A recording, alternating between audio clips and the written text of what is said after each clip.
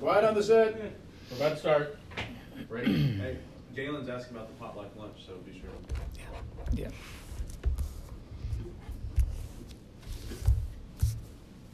Hey, good morning. Thank you for logging on to Facebook and our live stream service for Christ Church. Please check in. Let us know you're here. We've got folks that are monitoring the feeds, and they'll actually help with your questions and the counsel and the wisdom that you share through your gifts once we work through the text in Romans 15. Some announcements I want to share. Today, we have a baptism celebration at Galen and Tammy Perkins, and it's going to be beautiful.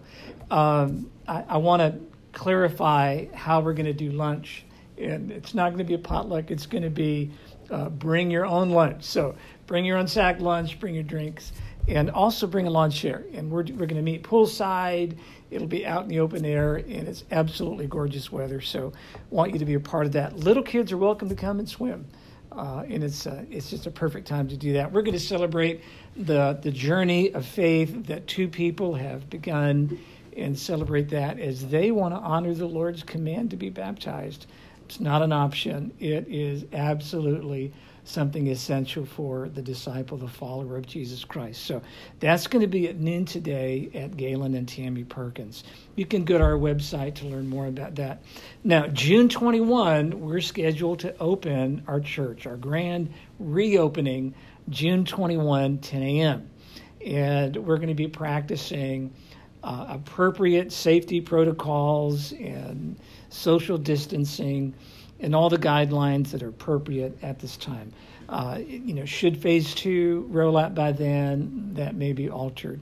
But at this point, we're going to be following guidelines as is recommended for us. Now, to get ready for that, by the way, we're going to have a volunteer cleaning day on Saturday, June 20, 9 a.m. If you want to help get the church ready, we're going to do a deep clean and make sure that we're prepped and ready to receive everybody on June 21, 10 a.m. So also, Christ Church, get ready to have the Lord's Supper together, okay? Get your elements ready, and we'll do that toward the end of the teaching.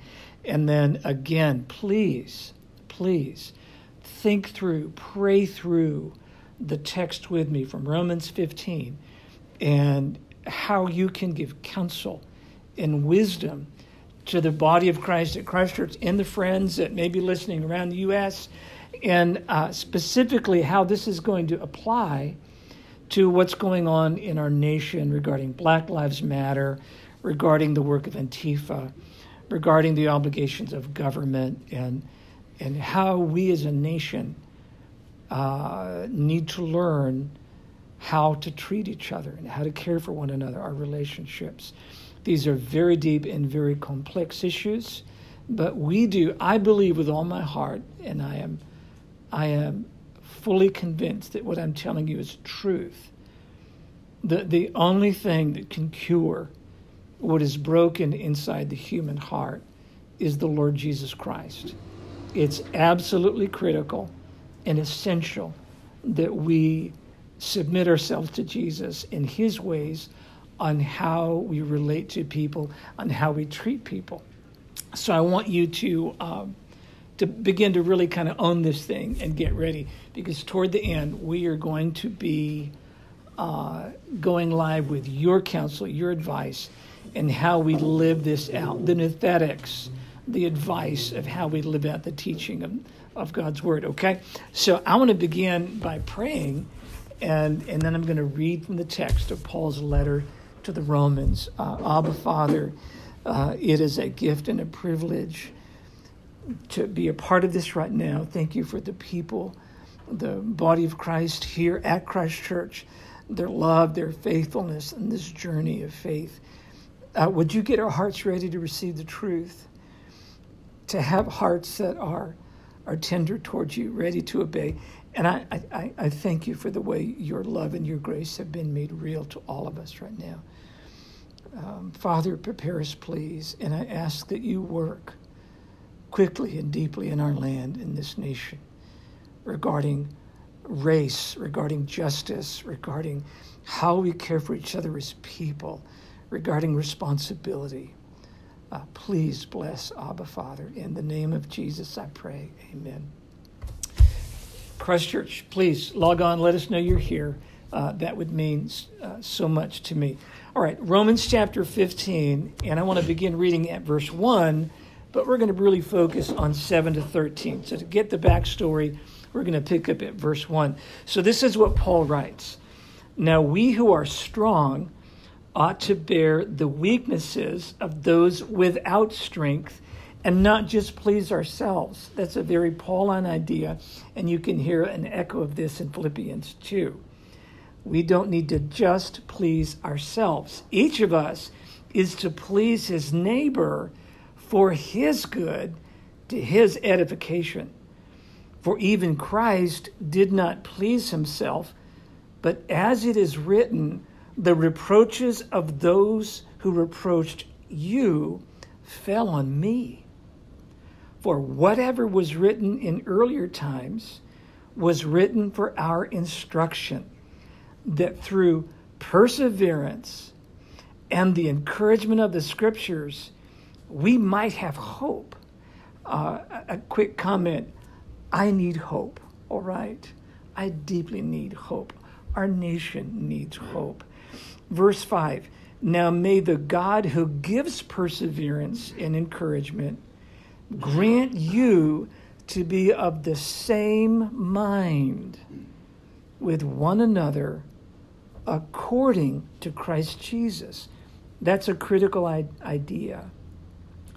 Do we have the ability to gain a sense of intellectual unity, to be of the same mind in Christ Jesus, to be found in him, so that with one accord you may be with one voice glorify the God and Father of our Lord Jesus Christ. Now verse 7. Therefore, he just mentions these things, the God who gives perseverance and encouragement. With one voice, we are united. We give glory to God.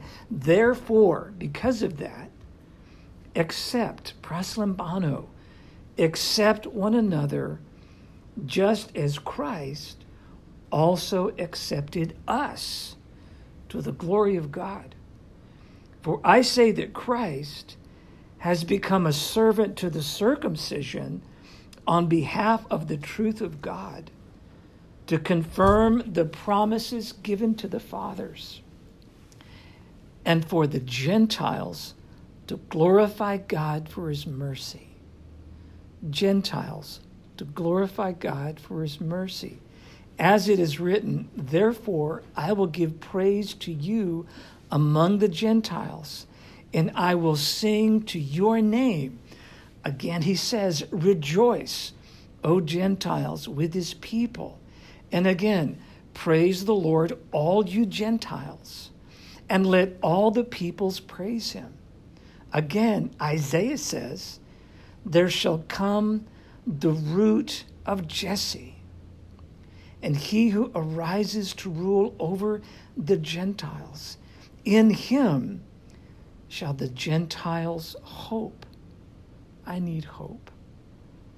Now, may the God of hope fill you with all joy and peace in believing, so that you will abound in hope by the power of the Holy Spirit. All right, let's look at verse 7.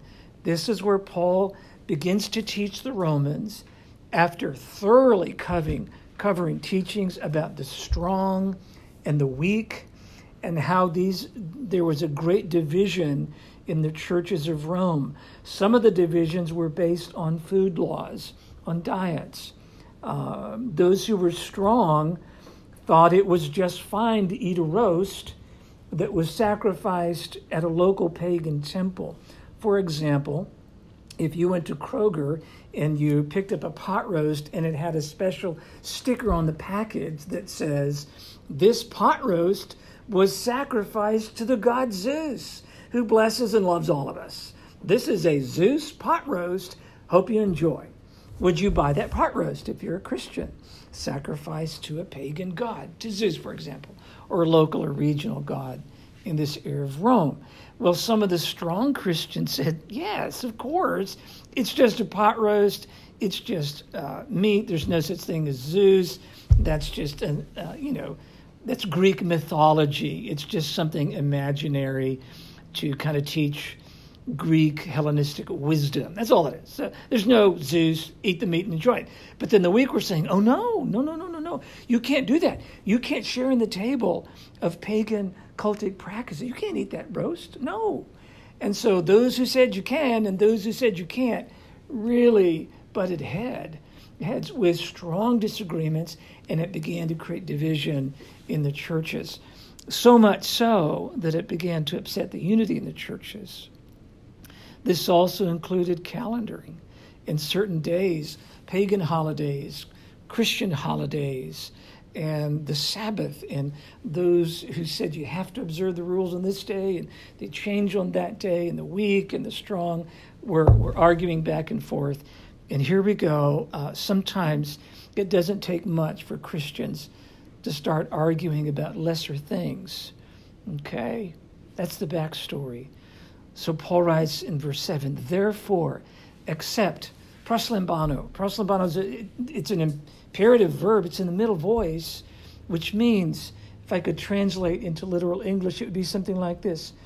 For your own sake, for your own health, your own benefit, I'm commanding you to accept one another, or maybe even literally to welcome one another. Paul is probably hinting at table fellowship, meals, sharing a meal together. Proslambano, to welcome, to show hospitality. For your own sake, middle voice, for your own sake, learn to accept people. Learn to accept them at the table. It's actually healthy for you. It's healthy emotionally. It's healthy spiritually. And it's healthy for your walk with Jesus. Accept them. And look at what he says, kathos. Just as Christ welcomed you at his table. All right? Now, I want you to know something very simple. It's just a brief comment. I want you to get this. If I could translate it literally from the Greek text, it would read like this. Therefore, welcome one another for your own sakes, just as the Christ also for his own sake. That's a middle voice verb as well. Just as the Christ accepted us to the glory of God. The definite article is there, the Christ. Why?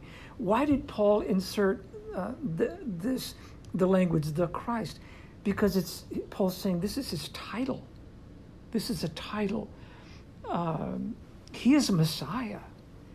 And when Paul says you should accept people because of how Christ has accepted you, Paul is saying this in very intense language. Your Messiah, the King of Kings, the Lord of Lords, the Christ, the holy anointed Messiah of God, he has accepted you. All right? How much more should we reflexively accept one another? Now, please appreciate this.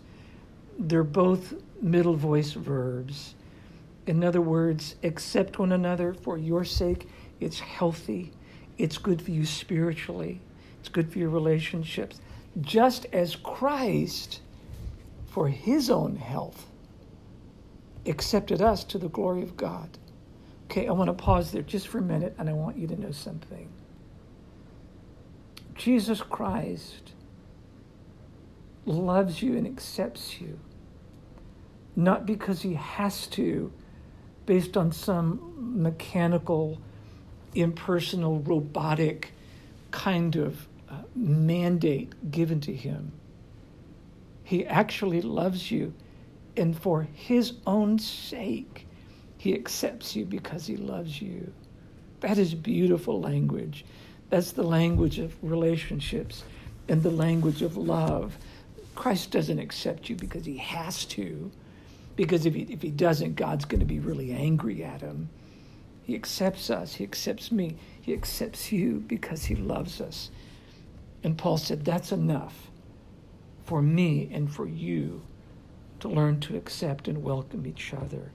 regardless of religious differences regarding food laws, regardless of religious differences regarding calendar and holy days and unholy days, regardless of skin color, regardless of differences that would separate lesser people.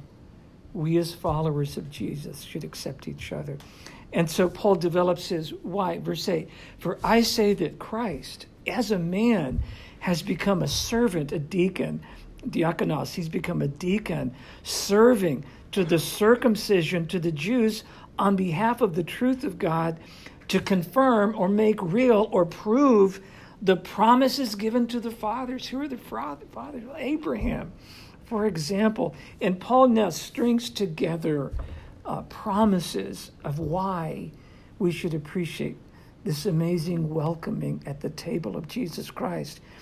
For Paul says, and for the Gentiles, in order for them to glorify the God of mercy, they must be accepted by God. So Paul's point is they are. The Gentiles have been accepted through the sacrificial death of the Lord Jesus Christ. So the Gentiles get to participate in this receiving of the mercy of God. As it is written, I will give praise to you among the Gentiles. I will sing to your name. Again, he says, rejoice, O Gentiles, with his people, Jews and Gentiles worshiping God, the God of heaven, together. And again, praise the Lord praise the Lord, all you Gentiles, not some of you, all of you, and let all the peoples praise him. And again, Isaiah says, there shall come from the root of Jesse, and he who arises to rule over the Gentiles, in him the Gentiles hope. Paul is using Old Testament texts to prove to Jewish-minded people that through Christ, Gentiles are included in this thing called the gospel, the good news that grace and mercy are found through the Lord Jesus Christ. I want you to appreciate something, all right? I know you well, Christ Church. And please don't scroll off right now. Please stay with me. Listen to this. Some of you think that your being welcome to the table is a conditional thing. The idea that you have to somehow rise up and live to the expectations of Jesus. It's almost like you have to complete some discipleship moral catechism course. And once you have done that, now you're welcome. Now you're welcome to the table because you meet the code. You're in compliance. That is not at all what this is about. Not at all. Christ accepts us and welcomes us as flawed people. In fact, he welcomes us even though we are profoundly different from him in absolutely every possible aspect. And he still loves us and still accepts us. So Paul writes in Romans 5 that God demonstrated his love for us while we were yet sinners. Christ died for us. Remember, I shared last Sunday that for a Christian, what we get from God, we give to others. What we receive from God, we pass on to others.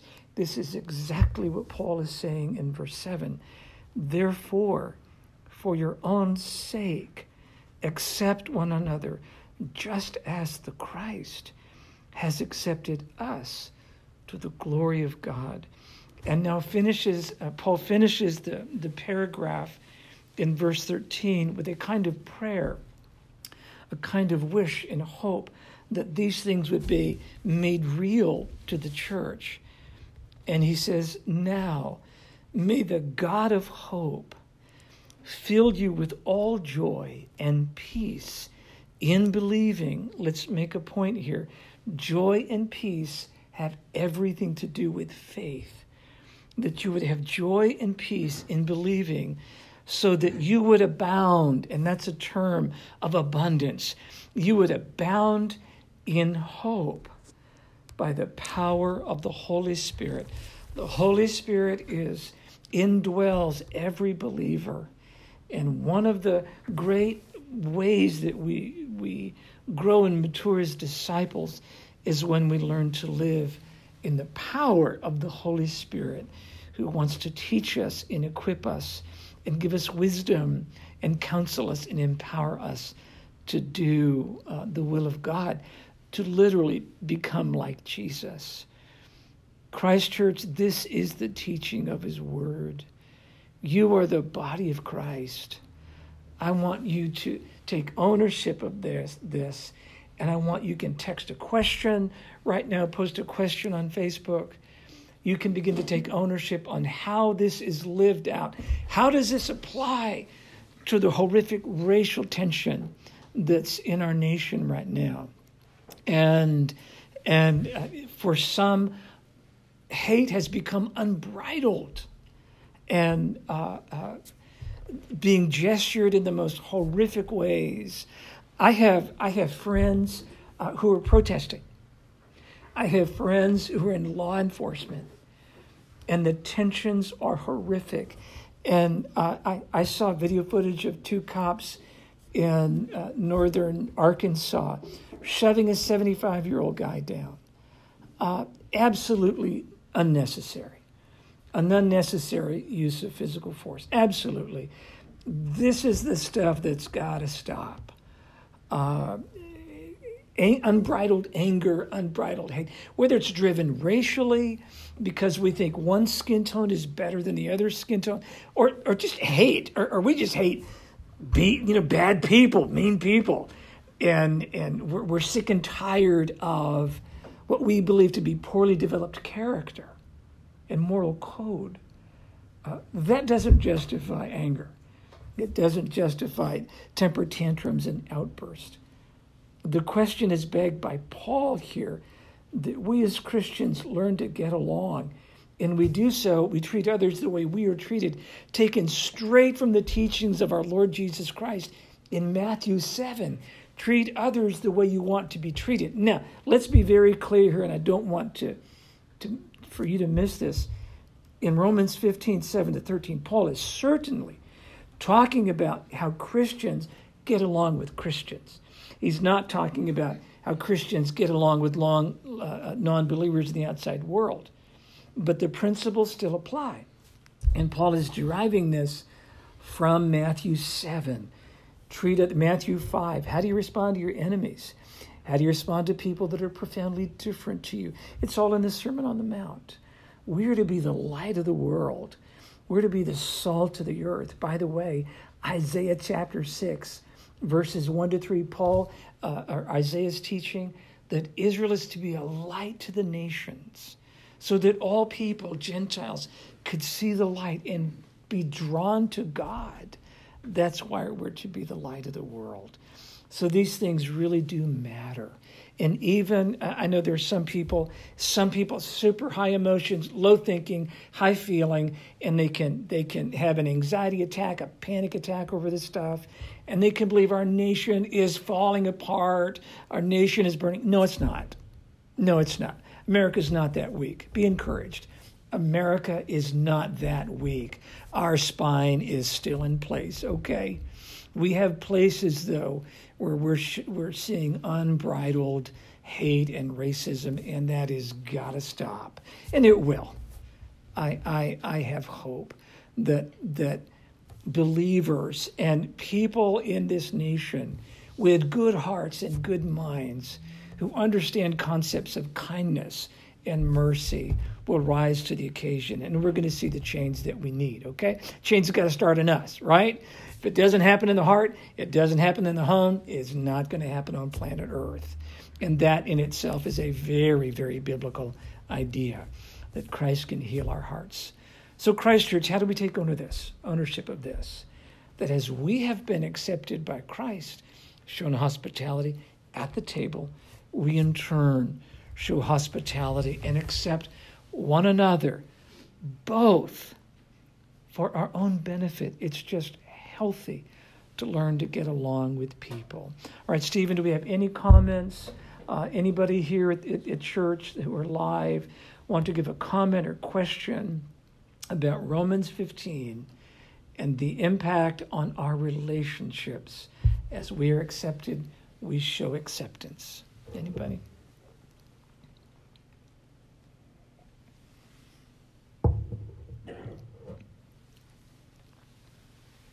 I think Yes, Rick. the point you were talking about, this being how we relate to one another within the church. Yeah. The extension of that is that the people in the outside world will be looking at how we treat one another. Yeah. It's not just, what we're doing with one another, and that's important. Yeah. But, Yeah. when you talk about, when when Jesus talks about, being that light, the light to the world. Yeah. Yeah. Thank you, Rick. When we want to see how relationships with one another, race relationships, Yeah. relationships with people who are different from us. Yeah. Well, how do we treat each other Yeah. within the confines of the church Yeah. Yeah. and be that example? Yeah, that's so good, Rick. Thank you. It's so good. And Rick, I know you know this. This is where we as church attenders, right, churchgoers, this is where our kids learn this stuff, right? And little kids learning in church with mom and dad and practicing that at home and then taking it to school with them. I mean, this is how we're going to help heal, when we learn the skills of acceptance and how to honor people who are very different than us, or maybe very similar to us. How we learn to get along with each other is reflected at the dinner table, reflected in the congregation. Our little children learn this stuff. The apple doesn't fall too far from the tree, right? The kids learn this at home. They take it to school, and we can see healing. I had a Holy Spirit moment yesterday. It was hot yesterday, beautiful day, but really hot. And I had come in from some time at the church, and I looked up, and a mail carrier was just going through the neighborhood, and I know this guy's hot and he's sweating, and I just said, I want to bless that dude. So I got inside my fridge and got this ice cold, delicious peach sparkling, drink, a sparkling seltzer water, and I ran over and I said, hey, I know you're hot.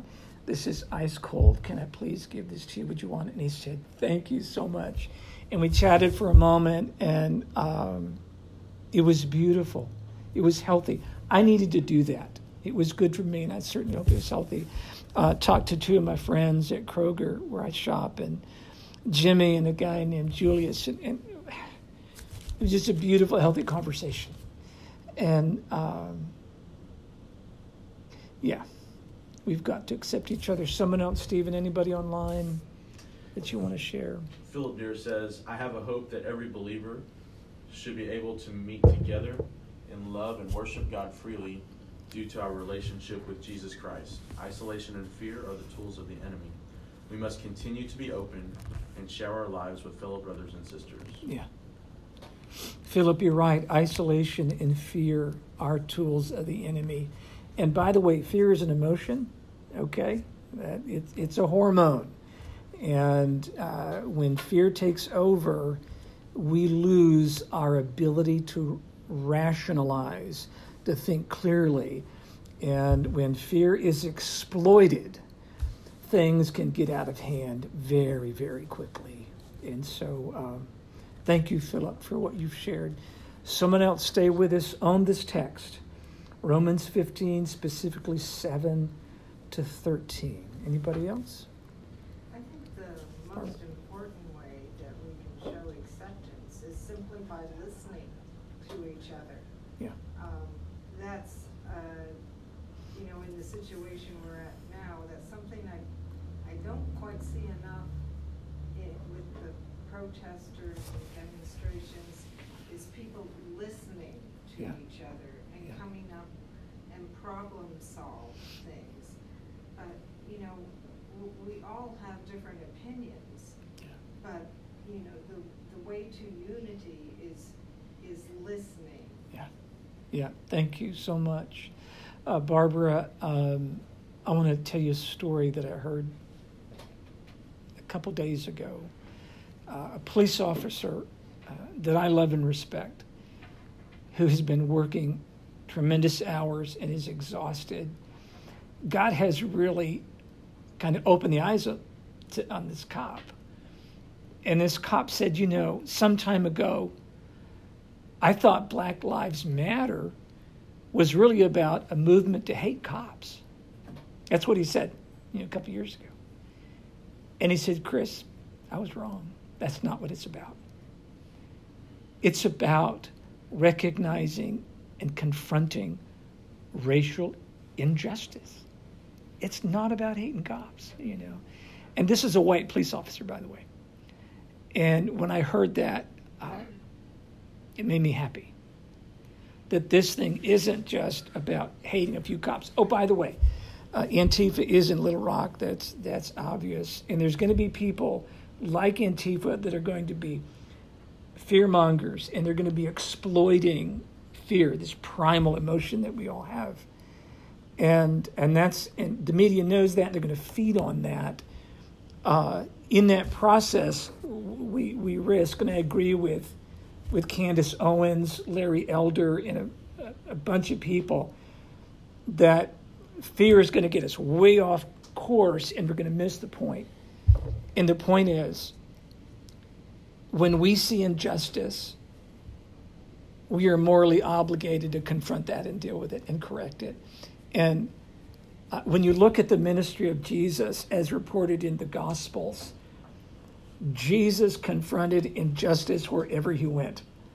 Remember the woman that was caught in adultery? By the way, that was all a setup. That whole thing was a setup. But it was an example of a woman victimized by this religious system, was going to experience injustice, and Jesus fought for her. Or a little boy, or a leper. Any concept of injustice on the social level in the Gospels, Jesus hit it head on, And if we're Jesus followers, we should do the same thing. And that is the whole point, that when we see injustice, for whatever, I don't care if it's about being poor, I don't care if it's about being black, being white, it doesn't matter. When there's injustice, we must confront it and deal with it. Now, all the more if it happens to be that expressions of injustice tend to be targeted most often toward blacks, all the more reason to confront that and deal with it. We cannot let injustice happen. We can't turn a blind eye. We can't turn a blind eye to injustice, no matter where it's coming from, in all of its forms, whether it's abortion. Yeah, the most innocent person on planet Earth is a baby in a mother's womb, and we have to protect the unborn. We have to protect the aged, the geriatric. We have to protect everybody in between those two things, from birth to death. Life is sacred, and we have to protect all people. And Rick, you're right. It begins with us. It begins at home. It's in the church, and it's what our children learn, and they take it to school. It's beautiful. Someone else, Stephen, I realized that was a very long comment. Stephen. Sure. Lisa Huff kind of gets just right to the point of it. She says, we must listen to others with an open heart, an open mind, and respect them just as you want them just as you want respect from them. Yeah. Randy Sharp had asked how the Holy Spirit is involved in our responses, and he responded to that by saying Paul's letters to the churches in Galatia, in chapter 5, 16 through 17, and Ephesus, chapter 6, 10 through 18, also explains how the power of the Holy Spirit will work in us and through us to provide peace in this situation. Philip Deere, replying to Randy, says, great question. I think the Holy Spirit is the still small voice that empowers and encourages us to do the right thing. Holy Spirit is also our lens to see the world as God sees, especially in this season. I know the Holy Spirit is intentionally giving us opportunities to love others. I also believe my spiritual maturity and continuing pursuit of Jesus should be accredited to the Holy Spirit. Andrea Allison writes, under Andrea's account, Justin writes, Romans 15 reminds us that welcoming each other is not a zero-sum game where one party gains and another loses, as we sacrifice to welcome others as Christ has welcomed us. We do not lose, we gain Christ. We gain the grace that God wants to give us. We gain our brothers and sisters. We align ourselves with the gospel for God's kingdom's mission. And then Sue Nelson says we have to step out of our comfort zone and be lined up with the cross to make a difference. Thank you, Sue Nelson. Thank you. Thank you, Sue, for the way you love all people. And I know you miss Lydia, and I do too. Thank you. Thank you, Philip, for what you shared. Justin, I know, as a New Testament scholar, specializing in Pauline studies, you know the depth. You have plumbed the depths of Romans 14 and 15. I've seen your research and your writing, and it's true. This isn't about one side losing and the other side gaining. It's not that at all. It's both sides gaining something sacred and beautiful, and that is unity. Let me try to get this down to a very sharp point, or a very specific point, and that is this. Have there been situations in your family around the dinner hour or something, or have you ever had a situation where you and your family, your kids, mom and dad, the whole bit, you guys go to a restaurant and there's hurt feelings with one of the group, your members in your party, and there's an immediate reduction in eye contact. There's maybe snarky, comments. You can tell there's not unity in the family around the dinner table, and sometimes the tension, as they say, is so thick you can cut it with a knife. Or maybe you've experienced that kind of tension at family holidays, Thanksgiving, Christmas, these kinds of things. It's really obvious when we're out of unity. And the disagreements, like if I don't agree with you, you got to be mad at me. And if you don't agree with me, then I got to be mad at you. Because after all, I'm looking for people to agree with me. And if you agree with me, I'm happy. And if you don't, I'm going to separate. There's going to be real social distancing. Sometimes there's something inside of us. We do that. We reflexively separate from people that threaten us or don't agree with us because we like to be a part of things. Well, if you have lived through those events when sometimes at the family dinner table or a family holiday or those wonderful family vacations when there's a good old family fight and the disunity can destroy a vacation, can ruin the spirit of a dinner when there's disunity. I want you to understand something. Paul is saying that when we really get how we're accepted by Jesus and how we should therefore accept each other, that brings us together at the dinner table so that the conversation is pleasant and it breathes life and it's about unity. It's about the things that are truly essential. And guess what? When you listen to this, when you read the text, a lot is said. Have you noticed? A lot is said about singing. You get that? How many times singing, praises, give praise, worship, giving glory to God for mercy. This is about worship. And I tell you what, if you think a family vacation stinks because mom and dad have a stupid fight in front of the kids on a family vacation, and that ruins the spirit of things, you know what else stinks? When Christians have a big fight and they can't sing together in the worship center. A few are singing over here and they're wondering, what's going on? And they're trying to do their little worship thing, and the division in the body of Christ, that's awful. It's not healthy. And when we get the heart of acceptance, you ready for this? Are you listening, Christ Church? When we get the heart of acceptance, we get the heart of worship. And we can start singing together.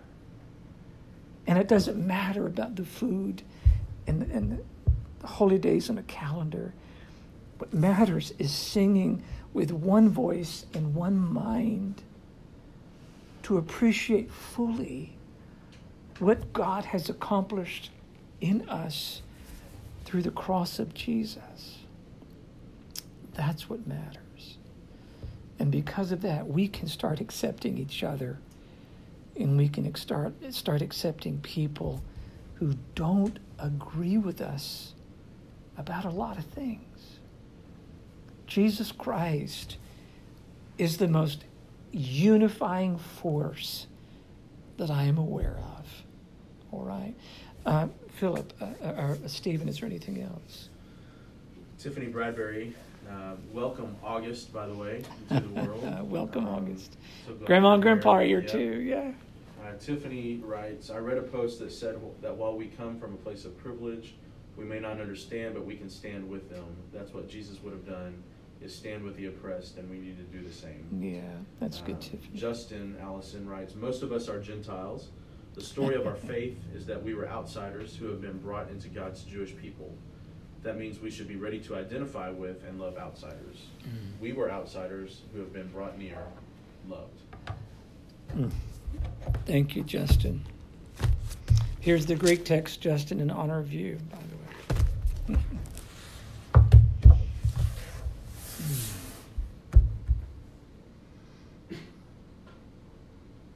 I think this is absolutely a brilliant way to understand this thing that we as Christians call the Lord's Supper. The communal meal, the sacred communal meal of Christians, also known as a love feast, by the way.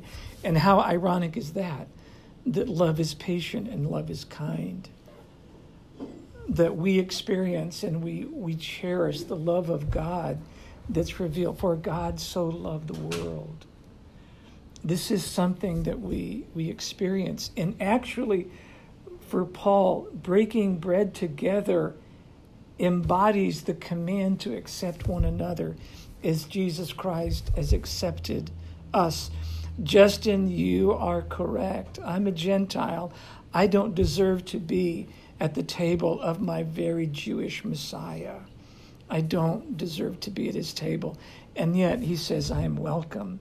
Proslambano, I am welcome at the table. That is a gift of mercy. And so this Gentile can give praise to God for mercy, something I don't deserve. By the way, for those that the Holy Spirit may use this, as I understand it, mercy is God not giving me what I deserve. Mercy is God not giving me what I deserve.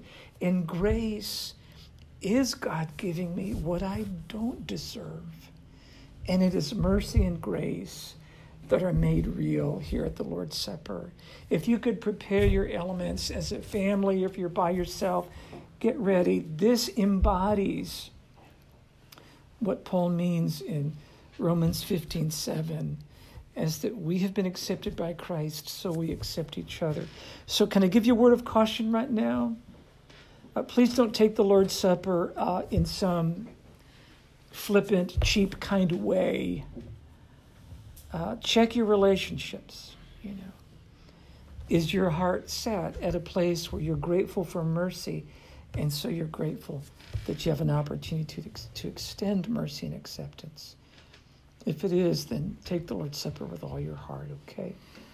The scriptures say in 1 Corinthians 11, Paul records that what he has received, he passes on to the churches.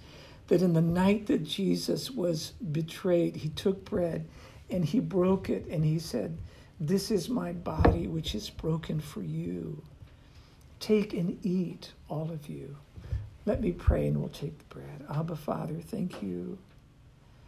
This bread symbolizes your broken body for us, and it is proof that you have accepted us. We eat now in remembrance of you and your great gift. In Jesus' name, amen. Please, let's eat together.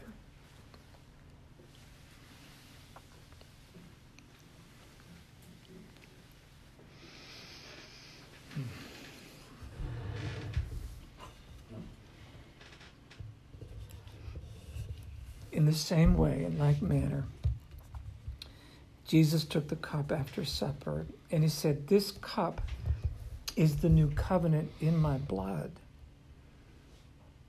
It symbolizes my death. It symbolizes the blood that covers all our sins and symbolizes his great love for us." Let me pray and let's take the cup together. Abba, Father, thank you that forgiveness is realized in your Son's death, and it is through his blood that we have the forgiveness of our trespasses. And you have moved us out of the domain of darkness and transferred us to the kingdom of your beloved Son. For you so loved the world, you gave your Son. Father, thank you. I ask your blessing now on this. In Jesus' name, amen. Let's take the cup together and worship.